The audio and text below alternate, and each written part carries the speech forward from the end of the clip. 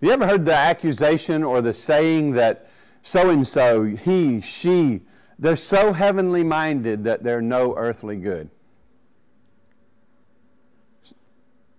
That is a false dichotomy. There's no way to be truly so helpful, heavenly minded that we're no earthly good. Now, some of us in our various forms of Christianity or eschatology or things like that can have philosophies developed to where we sort of cloister and give absolutely no attention to things around us, our neighbors, the world, and are not on mission, and that can be sort of true, but we're not being heavenly minded when we do that. We're dishonoring God. See, the real danger for the saint is not to be heavenly minded at all. That's the real danger. That's what we watch out for, is because life is very deceptive at just getting us to focus on the here and now, on the trouble, on the responsibilities, on all of the things that pull at us. So it pulls our hearts and our minds down to ourselves and our circumstances and our situation. And it makes us so earthly minded that we are no heavenly good. That's the danger for us, is to be so earthly minded that we're no heavenly good. So I wanted today to lift our heads. We've talked a lot about, what is a proper attack on fear with the gospel and grace. What is a proper fear of God that we should embrace? We honoring the magistrate, all of these things. We've been rightly talking about the struggle that we're going through. But today I wanted to lift our heads to Christ and to the throne and to heaven and encourage us with these heavenly realities to try to give us a sort of a recalibration. Where should our primary focus be as we walk through these trials? So I want to lift your heads today. We're going to look at Colossians 3, 1-4. We're going to seek to be refreshed and encouraged by who we are in Christ. We're going to seek to have a reboot. You know what it is when we reboot the computer or we reboot our phones, we reset things, we recalibrate. We want to recalibrate on who Christ is for us and who we are in Christ. And we're going to do that from the little book of Colossians. If you haven't read it in a while, I encourage you to read it. We're going to be looking at chapter 3, verses 1-4.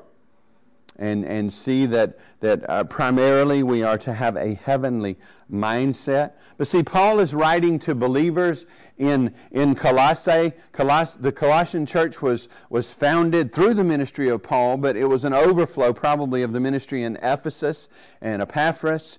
But the gospel had come to Colossae. A church has been born in Colossae, and you know that when that happens, attacks are going to come against that church. So this little church in Colossae and these people in Colossae are surrounded by false religion. They're surrounded by false teachers, and they're actually teachers in Colossae presenting themselves as faithful to God, maybe even as Christians. The devil masquerades as an angel of light, and so do his servants masquerade as messengers of light. And there's a form of false religion that if you read through the book of Colossians, you'll be able to get some of the elements of it, but the bottom line of it is not rooted and grounded in Christ. It is not according to Christ.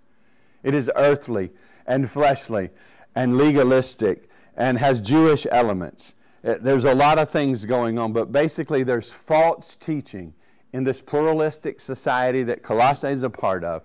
There are false teachers that the church is to beware of. And what Paul does to counteract that is show the superiority of Christ.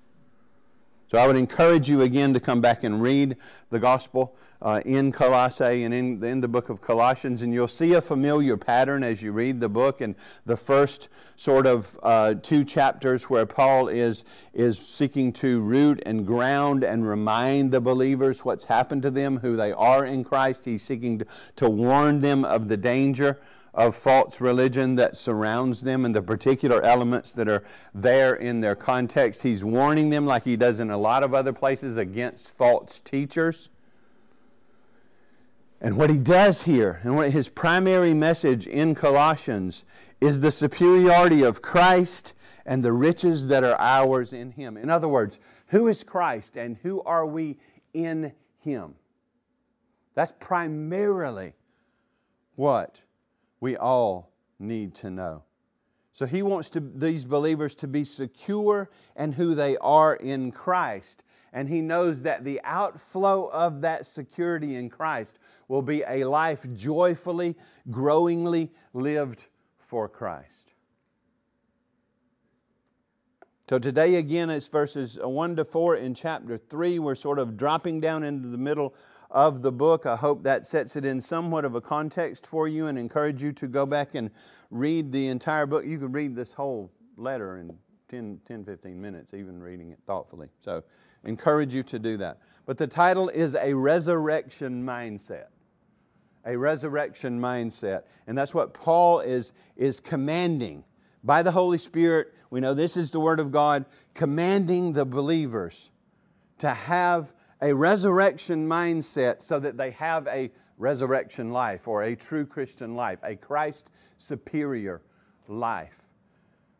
All true living for Christ starts with true thinking in Christ. And so Paul is shaping the mind. And yes, as you read on in chapters 3 and 4, you'll see, like many of the other places in Scripture, there begins to be this application of the gospel. How should that shape me as I seek to submit to authority and rules for Christian households and further instructions and prayer and many other things? So that's what you'll see as you move on in the epistle. First, we say the indicative and then the imperative, the truth of the gospel and who Christ is and who we are in Him. And then the imperative or commands of how we should live in Him. And this section of text is, think of it as the hinge of the book. This is where the book turns from that fundamental foundational information in the first 2 chapters to the application of the gospel in chapters 3 and 4. As we look in verses 1 to 4 in chapter 3, what I want us to come away with this morning is this main idea. Joyful living for Christ is only found in being heavenly minded. Joyful living for Christ starts in we want to say the heart. Biblically, there's no difference in the heart and the mind, right?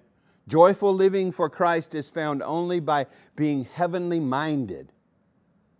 So it changes in our thought life first before our actions change. Focusing primarily on Christ and the riches that are ours in Him. And that is commanded. And you'll see that in this text.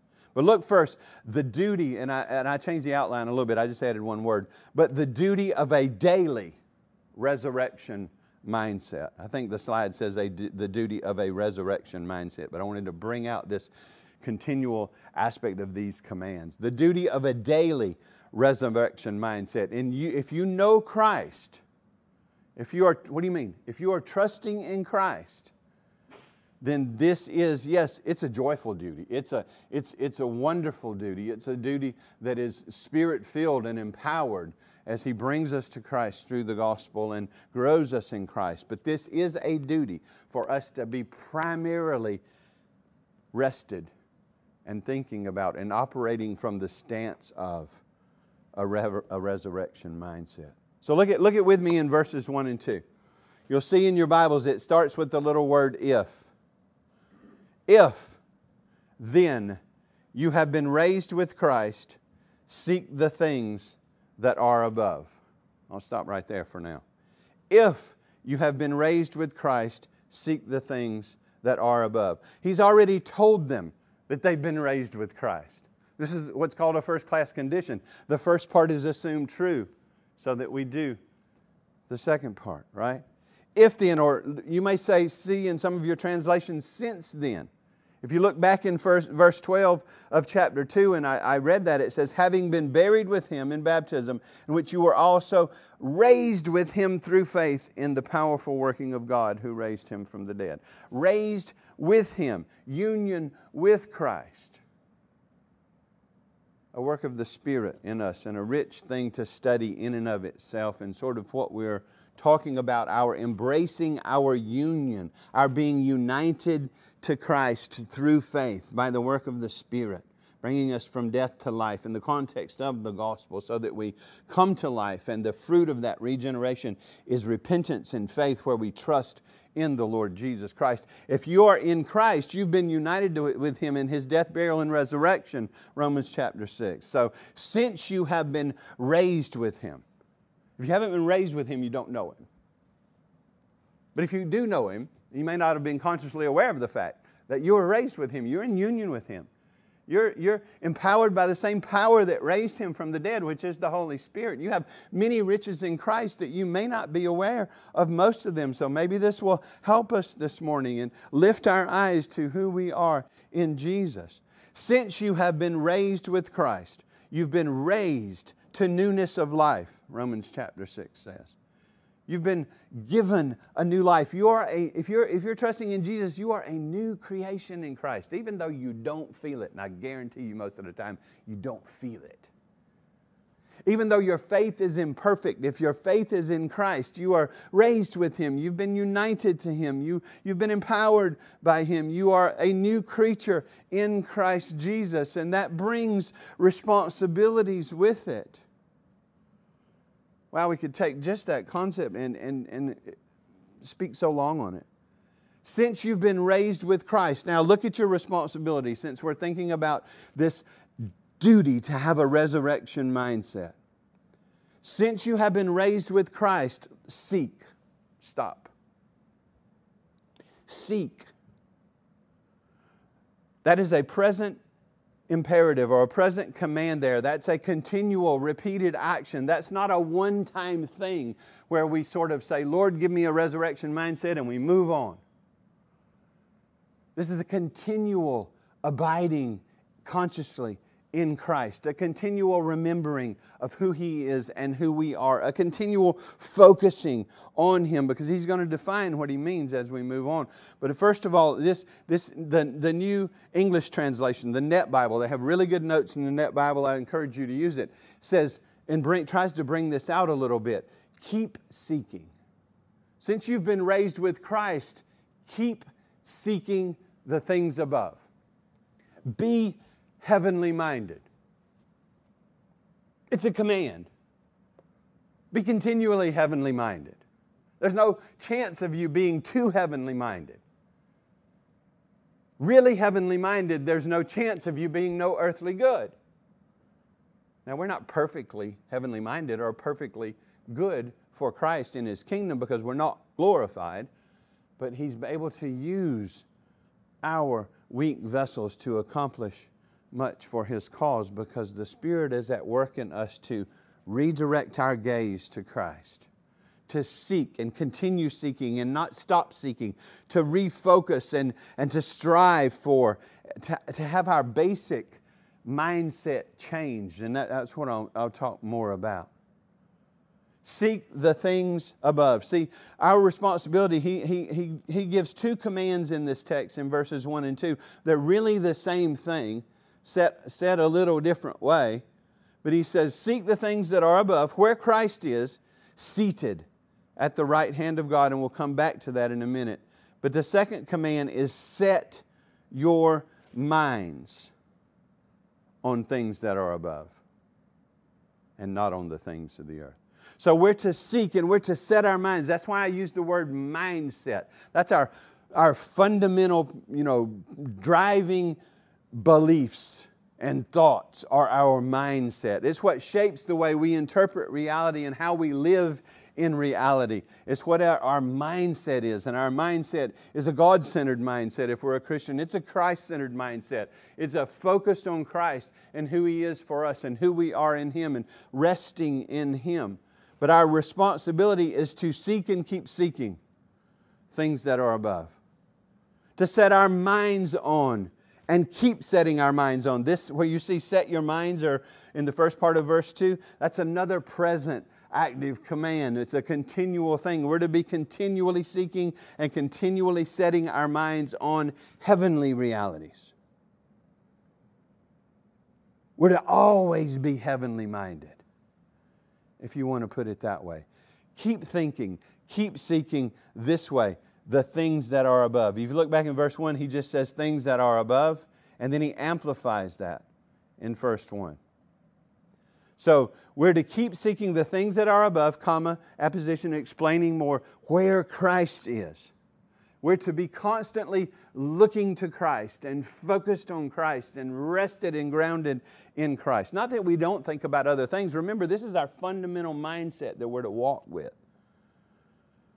Is a Christ-centered, gospel-believing, word-loving mindset. Where Christ is. And he says that, look, there's another comma. Seated at the right hand of God.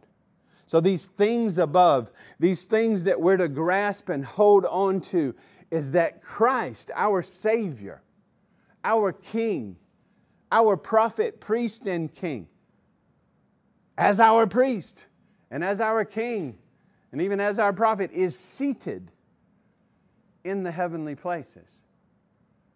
We'll talk about where He's seated in a minute, but He's seated. He sat down. That's important. He wasn't tired, and so He sat down. There's a reason He sat down. And it's a reason we need to be fundamentally aware of. And I want to point you to Hebrews. If you haven't read Hebrews in a while, please read that, especially as you're reading through the Old Testament. Hebrews and Romans will keep you from vast errors as you read the Old Testament. Hebrews 2 is establishing the preeminency of Christ. And in this context of the scripture I'm going to read, the preeminency of His priesthood. See, when Hebrews was written, the temple's still standing. That's all still going on. And the author of Hebrews, which I think is Paul, through the pen of Luke, if you want to know what I think about that, is comparing the type and shadow of the old covenant priesthood to the reality which is Christ. And the priesthood to which all that pointed. But look at this in Hebrews 10, 11 to 14. Every priest stands daily. See, the priest in the temple, they didn't sit down.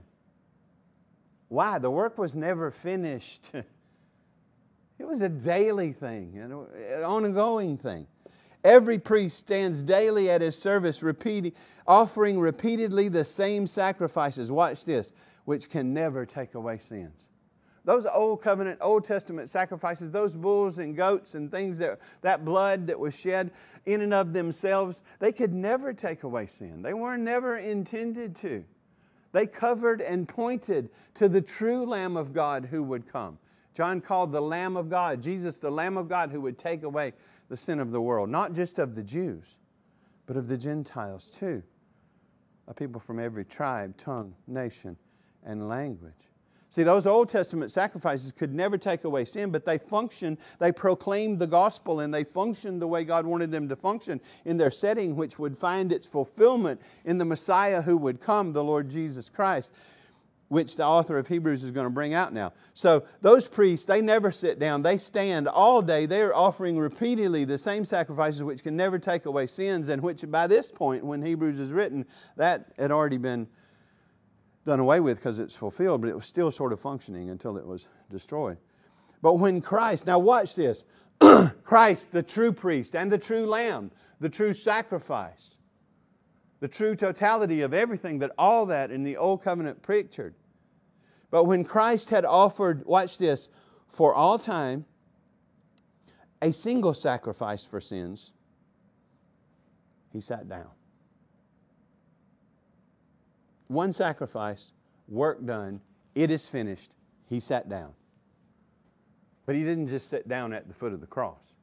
He didn't just sit down anywhere on earth. He sat down at the right hand of God. We'll come back to that in a minute. Now watch this. After He offered a single sacrifice, He sat down waiting from that time. This might impact your eschatology. Waiting from that time until His enemies should be made a footstool for His feet. We know the last enemy, 1 Corinthians, is death. Can't go there. Now watch this. What does that mean for me? For the Christian, for the one who is trusting in Jesus by God's grace. Maybe I don't know much more than that, but I've heard the gospel and I've come to Christ and I'm hoping in Him. I'm still a little shaky, but I'm hoping in Jesus. Watch this. What did our priest, our high priest do? The Lord Jesus Christ. For by a single offering, you could say of Himself, as the true Lamb of God, who is the perfect sacrifice made for sin. For by a single offering He has perfected perfected for all time those who are being sanctified, those who are coming to faith and being grown in grace by God. God is at work in them through His grace. Their position before His throne is perfect because the Lamb of God has sacrificed Himself and been sacrificed for their sin. Christ offering on the cross, He took the penalty we deserve. The wages of sin is death, physical and spiritual, loss of physical life and wrath forever because we could never satisfy that debt. A just and righteous and holy thing. Christ offered as the God-man Himself as the Lamb of God. And His sacrifice was thorough and perfect and complete and accepted. He was raised from the grave, proving it's all true. And the outflow of His sacrifice is that He has perfected His people forever. So your position before the throne of God as you struggle with doubt and assurance and various things in your life on this earth is one of perfection in Christ. You've been brought to faith in Christ. You've been declared righteous on the basis of Christ. You're being grown in grace by the Spirit applying the Word to you. What does that mean? You're being made more like Christ. And that process will be finished, we've seen. But it's not for me to work my way to heaven. It's not for me. Christ did all He can do and now I got to do the rest. Anything I have to do, I pollute. All my righteousness is filthy rags. Isaiah says. Yours too, by the way. Legalist, He will never accept you on the basis of what you do. Not one iota of your salvation will be based on you. You will have it as a free gift or you won't have it. May you be humbled by His law to see that you have broken every command in thought, word, and deed, so that you'll from your knees be in a position to receive the mercy of God that is available in Christ and turn and trust in Him and then know that you have been perfected forever. Well, let's go back to Colossians, and here we've seen it in Hebrews, in both places and not the only places where it says in verse 1, He sat down. He didn't sit down just anywhere. He sat down at what the Scripture calls the right hand of God. Knowing that the Father, Son, and Holy Spirit are God. This doesn't mean that He's less than God and sitting beside God. It means that He is God and He's on the throne. He's ruling and reigning above every other rule and reign. Ephesians, if you go read Ephesians, you'll see in verse 21 that Paul says it a little different there, and he says that it's far. Christ sat down at the right hand of God. He sat down far above all rule and authority and power and dominion. Great Commission. He has received all authority in heaven and earth. He is on the throne, reigning for His church to see His gospel go to the ends of the earth. You need to know all the time, this needs to be part of your fundamental mindset, that you have been raised with Christ and your Savior has perfected you forever. And He sat down because the work is finished. He said that from the cross. And He is reigning now. We're not waiting for Jesus to reign. He's reigning now and taking His gospel to the ends of the earth. And He is above all other rule and authority and power and dominion.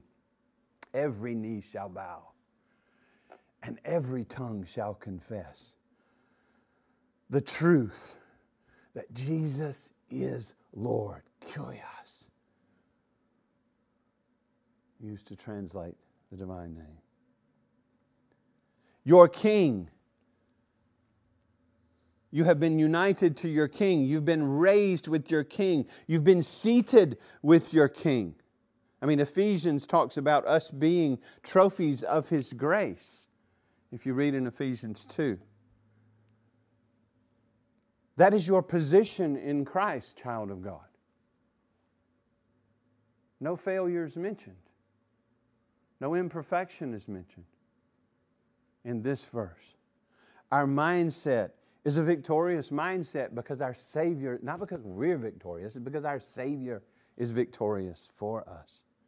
Paul says if you've been raised with Christ, then you need to be continually seeking, continually thinking about, continually focused on the reality that your King has come and has saved you, that He is seated on the throne ruling and reigning now, that He sat down because the work of redemption was finished. Redemption accomplished, now being applied by the Holy Spirit. And He's far above all rule and authority. See, that's where our minds, verse 2, are to be set. That's where we are to never forget, where we're always to be focused on Jesus. We're always to be heavenly minded. Remember, this is our fundamental mindset. It doesn't mean we never think about other things, but every time we think about other things, they're in the context of these realities. I mean, we're not looking to the circumstances of our life to determine whether or not this is true. Because we all suffer in a lot of ways. Even Christians are going to suffer some of the common miseries that unbelievers suffer. We may not always understand them. Read Job. But the things that matter, the big things, the meta-narrative, the big picture that Christ has accomplished redemption for His people, which is being applied and that work will be finished, that He is seated in the heavenly places and He's been raised from the dead. That's the proof of the gospel that's given in Scripture. And that we are seated in the heavenlies in Him. Using that language as talk about our salvation as complete and done and sure. So he says this, set your minds. Be continually thinking about this. Be continually seeking, striving to have this be your fundamental mindset, a resurrection mindset, because Christ has been raised and you were raised with Him. And it guarantees your resurrection when He returns. It guarantees that you have eternal life and you are a new creature in Christ. I'm seeking to encourage those who are trusting in Jesus this morning. Look how he finishes verse 2. Set your minds on things that are above. What does that mean? Christ and all that He is and all that you are in Him. Not on things that are on the earth. See, my fundamental mindset is not to be here.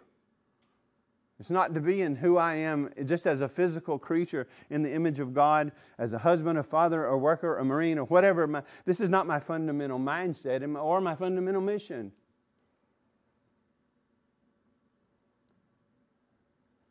Don't be continually seeking to think fundamentally here. Don't be setting your minds here. I mean, do you see that in the text? Set your minds there. Set your minds in Jesus. Set your thoughts in Jesus. Again, it doesn't mean you never think about anything else, but this is your fundamental reality, not on the earth. So set your minds on the things that are above, on the realities that are yours in Christ, and not on the things that are on the earth. Now, we've seen the duty. He's commanded us to be Christ-centered in our mindset, in our thinking, in our acting, in our life. And that's a command. It's not a suggestion. These days, a lot of Christians are allergic to commands. You only have a justification Christianity and not a sanctification Christianity. You need to be we need a vaccine for that. We have one. It's called the gospel. Rightly understood and applied. Look at verse 3. Now let's look at the basis of this resurrection mindset. Look at this. For you have died. There's no need for you to walk around afraid of all the people and all the things that might kill you, because you've already died. We're dead people walking, more alive than we've ever been. But death has been defeated for us. We died, remember, the union with Christ in everything that He is and all that He's accomplished for us. We died with Him. We were united to Him in His death as well as His resurrection. You must embrace this. Knowing who we are shapes what we think, and flowing out of that, what we do. We must know who we are in order to do with joy what we should do. I mean, think just as simple as being a parent. That identification of parent, if you're thinking rightly and seeking to honor God, will change the way you act. You'll no longer live like a single person. You'll no longer prioritize, being married. You'll no longer prioritize your friends, but your spouse and your children. But all of that is not to be your fundamental mindset. That's in Christ and seeking to do that in a way that honors Him. But Paul says, listen, you have died. We've already talked about that. Go back to chapter 2 and he said that. You died with Christ. You've been raised with Christ. But he said you died, but you died in a different way than before you were saved. You're dead in a different way than before you came to Christ. Before you were saved, we use that language, and we need to be careful how we use the word saved. It's used in a lot of different ways in Scripture. But before you came to Christ, you were dead then also. Dead in trespasses and sins, dead to God.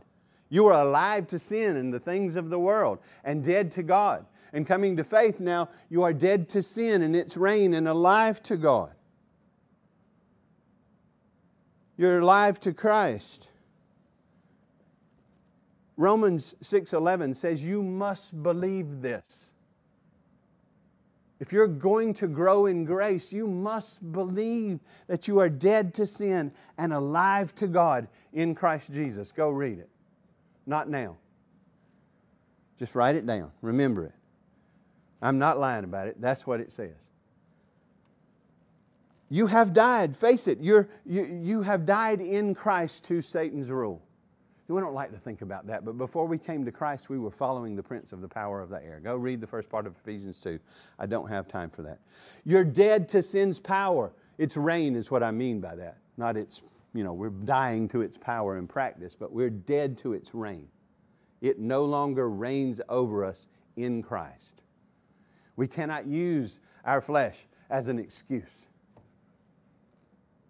Some of us still do. You're dead to fleshly dominion and you're dead to the reign of sin because you're in His grace. Go read Romans 6. I don't have time. You're dead to the law's condemnation if you're in Christ. There's no condemnation for the one who's in Christ Jesus. Why? You've died. You died with Christ. He paid for your sin in His death.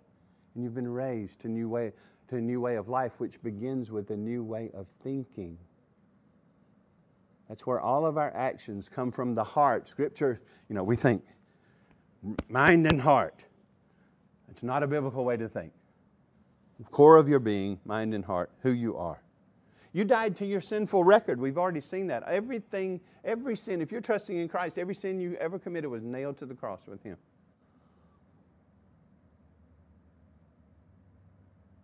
He who knew no sin became sin for us that we might become the righteousness of God in Him.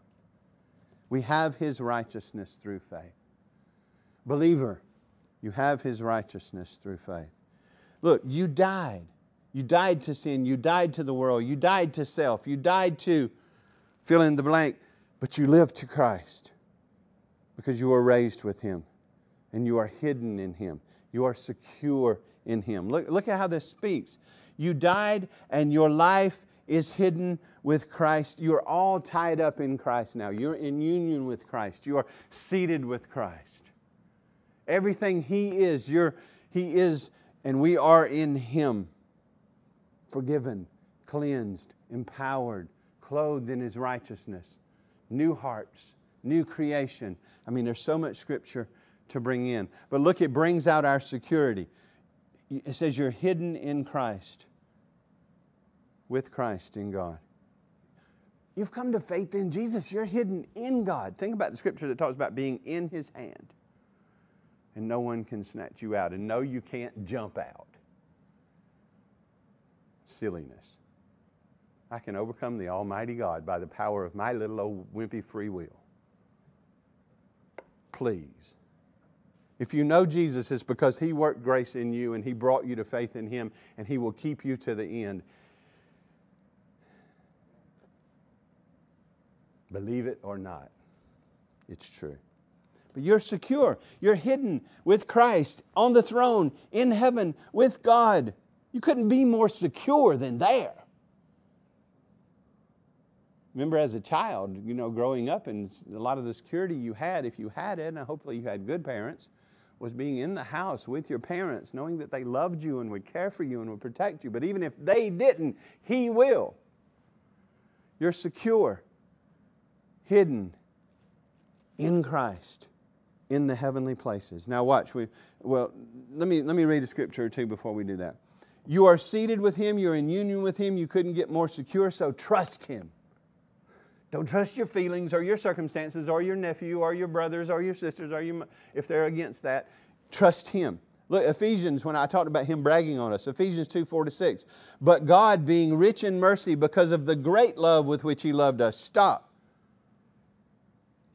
If you are in Christ, you are and have been greatly loved.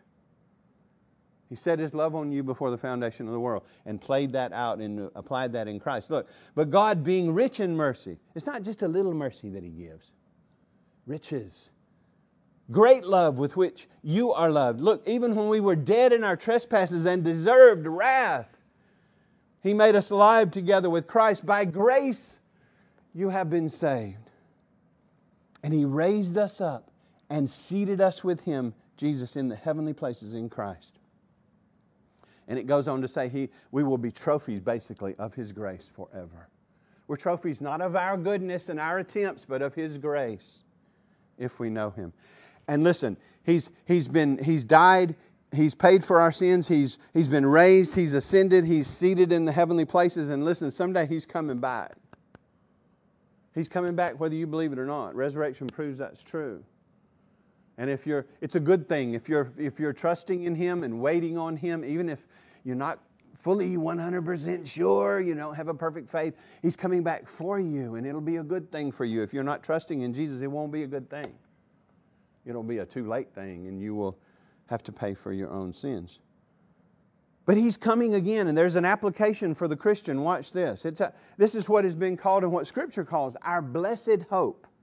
The return. How often do you think about Christ coming again? Do you get up every morning thinking about He's coming again? That He's seated for you? That means your redemption is accomplished, that you're hidden in Him? That He has perfected you for all time? Is that a daily mindset? Listen, I'm as convicted as you are. But it's commanded and it's for our good. And the rationale is who we are in Christ. Look at this from Titus 2:11-14. For the grace of God has appeared, bringing salvation for all people. That means Jew and Gentile. Not just one people group. Training us to renounce ungodliness and worldly passions and to live self-controlled, upright, and godly lives in the present age. Notice grace not only reconciles us to God, it trains us to live for God. Now watch. Waiting for our blessed hope. What is our blessed hope? Nothing here. Nothing on earth. Watch this. The appearing of the glory of our great God. Yes, He's God and man incarnate. God and Savior Jesus Christ. His appearing, His return. Predicted in Scripture. Who gave Himself. Look at these gospel riches.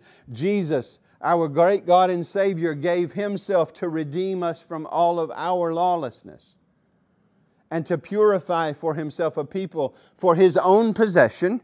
If you're trusting in Christ, you belong to Him, not yourself, who are zealous for good works. Works that are empowered by the Spirit, that flow from faith and that are Christ-centered, obedience to His Word out of joy. Now watch back in Colossians 3:4. When Christ, now watch this, who is your life, appears, when He returns, He's going to beat you up for a while before He encourages you. Look what it says. When Christ, who is your life, appears, then you will also appear with Him in glory. What does that mean? Changed in the twinkling of an eye. Mortality being swallowed up by immortality. New body, right? Glorified. The process, the work is finished. When He comes, boom, we're changed.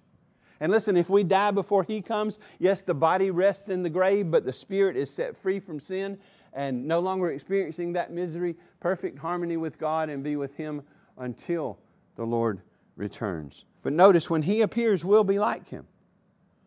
See, Paul is not the only one that says this. John says in 1 John 3:2, Beloved, we are God's children now.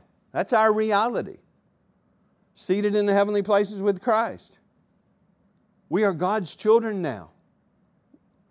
We are God's children now that we have come to faith in Jesus. And what we will be has not yet appeared. We don't have all the details we would want about what that new body is going to be and what that glorified state is going to look like. But we have enough. He says, look at this. But we know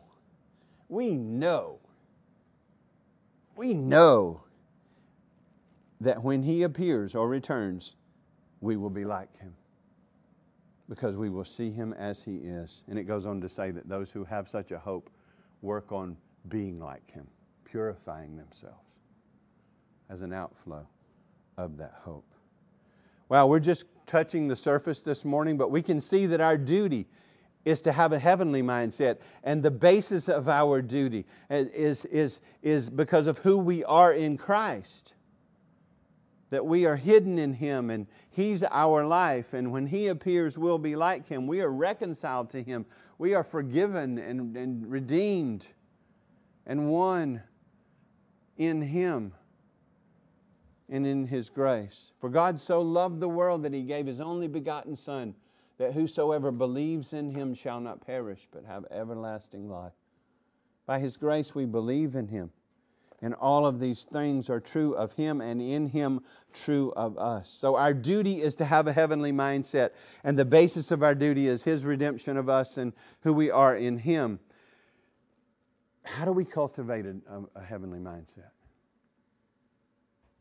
We have a responsibility to be always fundamentally thinking about these things, seeking these things, to be heavenly minded. And we have a responsibility to cultivate that. And that's what you see coming out as you read the rest of the epistle and what comes before and those gospel realities and after. But we need first and fundamentally, in order for our lives to be different, our thinking has to be different. We need our minds transformed. We need our minds marinated. When you marinate food, you're seeking to have that food infused with whatever the marinade is so that it changes its flavor and its structure, makes it more tender and more... There's something we need to be infused with to have a heavenly mindset. And it's not hidden from us. Look at this.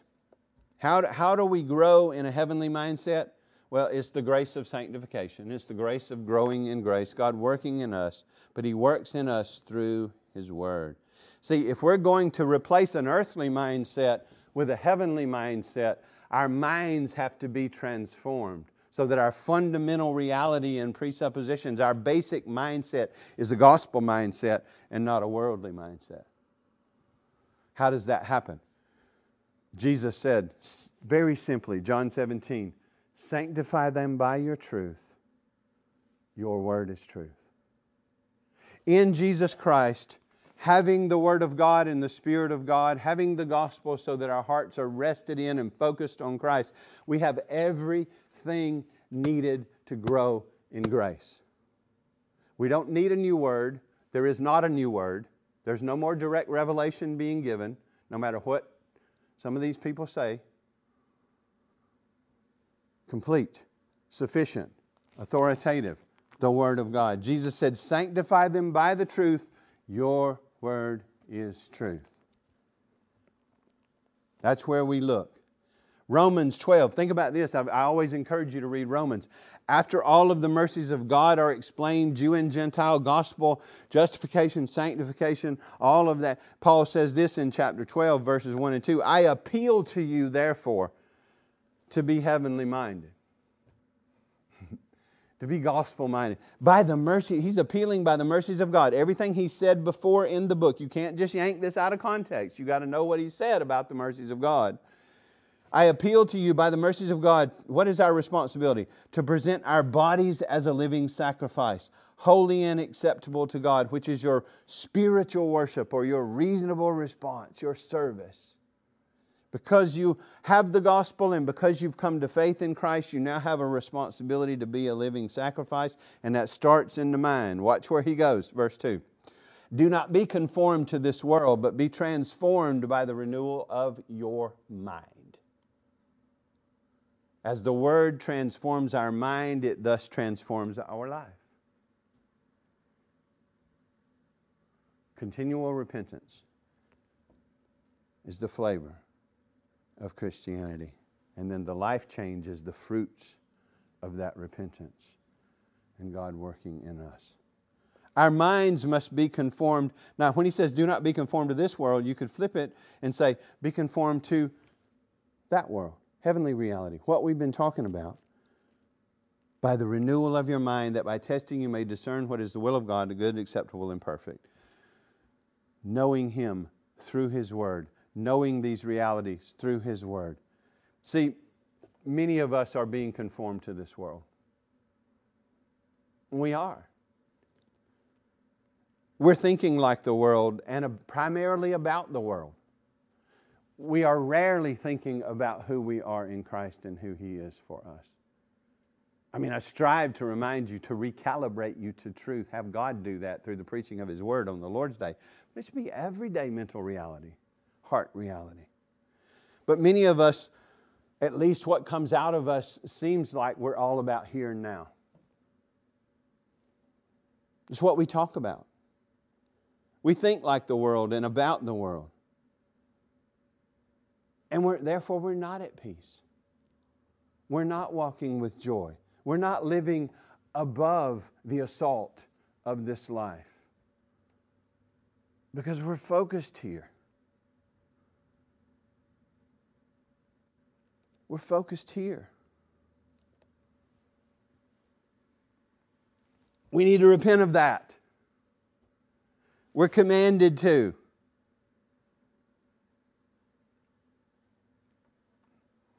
Some of us love church and love being with people and tip God once a week with our blessed attendance. But the rest of the week, if a private investigator was following you around, would he find evidence that you're following Christ? Would your social media testify to the fact that you're primarily, first and foremost, a follower of Christ? Is the gospel on your feed?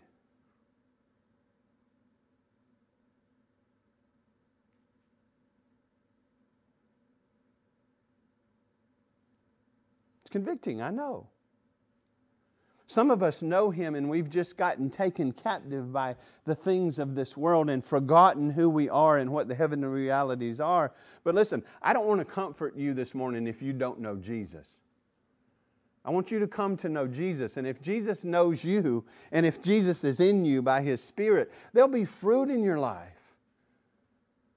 That you love Him and that He's the one you're living for. Listen, if you don't love His Word, if you have no time for Him, if you have no time for His Word, you probably don't know Him. Because the Spirit works those appetites in our hearts. That's one of the amazing things that I remember about coming to Christ. I mean, I was as worldly, I'll leave it there, as you can get. And when God brought me to faith, and I didn't even really understand what was going on at the time, I remember suddenly I wanted to know who He was. I wanted to know His Word. Cindy and I were talking about the Bible. And if you knew us back then before Christ, that would have been odd. In fact, our friends thought we went crazy. See, before sanctification comes justification, comes a true coming to faith in Christ and embracing Him in all that He is. Master, Lord, Savior, yes. But the gospel should produce in our heart a love for Him. Man, when we really believe the gospel that Christ, God and man, the Messiah, the Savior, came and died to pay the penalty for our sin, that He took the curse that was due us, and in Him we died and we're hidden and we're secure and we're forgiven. We're clothed in His righteousness because He came to save us and lived and died and was raised and is reigning for us. We have eternal life. If that doesn't produce love for Christ in our hearts, we don't know Him. Do you really believe the gospel? And I know many of you do. Listen, I was one of those tender-hearted Christians who struggled with His assurance, and a message, somebody saying something like I just said, would knock me off the rails. But you have to risk it, because a lot of people are going to stand before Jesus on that final day and hear Him say, "Depart from me. I never knew you." Search your heart. Ask God to search your heart as to whether you really know Jesus. Could you be convicted of following Him? If people watch your life and read your social media and all that, would they see a Christ follower? Or are you more concerned about the things of this world? Now, again, it might be because you're a believer who's gotten off track. It might be because you're an unbeliever, but the answer for all that is the same. It's the gospel. What produces love in our hearts? The law? No. The law shows us our sin and misery before it does anything else, and shows us that we need mercy. And the fact that Christ has died for us and been raised from the grave and gives us salvation as a free gift. We need that reality every day, and to remember that He's seated for us and we're seated in Him, and that we've died and we're hidden and He's our life, and when He returns. All of these realities Christ lived for, the fulfillment of all righteousness. He deserved only blessing, but 1 Corinthians 15, Christ died for our sins according to the Scriptures. He was buried and He was raised on the third day. And He is reigning now. And He offers salvation to you as a free gift. Do you have it? Are you really hoping in Christ and in Christ alone? And out of joyful devotion to Him, gratitude for His salvation, love for Him produced by the gospel, are you growing in living for Him? And listen, you'll only grow in living for Him if you have this heavenly mindset, and to the extent that you have this heavenly mindset. See, whether you know Him or you don't, or many think they know Him, and there's a lot of testimonies in the church, and we have some in Grace Church of people who lived a lot of years of their life thinking they were Christians. And then they came to that point where they saw their sin and misery and their need of a Savior and really came to Christ. Some were converted as children and don't even remember that, and yes, have gone through many struggles, but pushed to the wall, they're trusting in Christ. I'm not perfect, you're not perfect, we can't hope in ourselves, but is your hope in Jesus?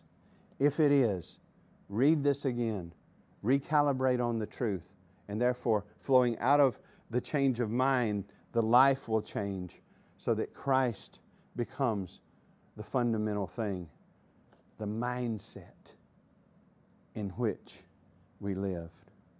See, if you really believe the gospel and rest in His grace, you will be growingly focused on Christ, growingly in love with Him through His Word, knowing Him better, and the Spirit of Christ will develop in you a growing resurrection mindset. So just from this, you can see the real danger for us this morning is that we be so earthly minded we're no heavenly good. That's the real danger.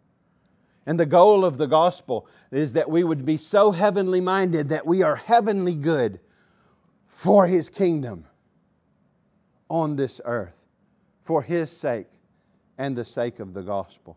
By His grace, focus on your Savior. Recalibrate on your Savior. Do some thinking after you hear this sermon, and praying and searching through the Word. Be bold enough to ask yourself and ask your God, do I know You? Focus on your Savior and His salvation, and joyfully live for Him, because He has died for you, and you have therefore died in Him and been raised to newness of life. He is reigning for us, and He will return someday for us. And until then, we're growing in the grace of having a heavenly mindset, and flowing out of that. Our fundamental reality is Christ. And growing out of that is a growing life lived for Him. I want to read this passage and I'm done. I will read it again. If then, or since then, you have been raised with Christ, seek the things that are above, where Christ is seated at the right hands of God. Remember, that's continually seeking. Set your minds, be continually thinking on the things that are above. not on the things that are on the earth. For you have died, and your life is hidden with Christ in God. And when Christ, who is your life, appears, then you will also appear with Him in glory. To live is Christ. Let's pray. Lord, have mercy on us. We know the reality of the fact that none of us are glorified yet, that those of us who hope in You, we can be sidetracked. We can lose our focus. And I pray for every Christian listening to this. Maybe they'll even be offended at first, but the outflowing of it would be a refocusing on You and the realities, the gospel realities that are ours in Christ. Who You are and who You are for us. Who we are in You. We have died with You, been buried with You, and raised from the grave to newness of life. We are empowered by You and guarded by You. So not that we might never hurt, but that we might live for You in the midst of hurt and be light and salt for You. Lord, please recalibrate us. Please revive us. Please help us to fix our eyes on Christ. Lord, as those who don't know You this morning, I pray that Your work of conviction is underway, that they might come to faith in Jesus. Maybe some have been in church all of their life and been taking You for granted all of their life. But as the onion is peeled back, maybe they see that they're really primarily living for the here and now and using You for that. Whatever the reality is, Lord, bring those to faith who don't know You and grow us in grace who do know You, and help us to believe every gospel reality You say is true. That Christ is seated for us because our redemption is complete in Him. That we have died with Christ and we are hidden with Christ. That we are trophies of Your grace, empowered by Your Spirit. And that we are a people of Your Word. You have put a love in our hearts for Your Word, so that our minds are transformed and therefore our lives are transformed, to be growingly able to say with conviction, and it be a reality, that to live is Christ and to die is gain. May we be joyfully on mission for You. Save and sanctify Your people. We give You all praise for Your glorious work of grace. In Jesus' holy name I pray with thanksgiving. Amen. The grace of the Lord Jesus Christ be with you all. Amen.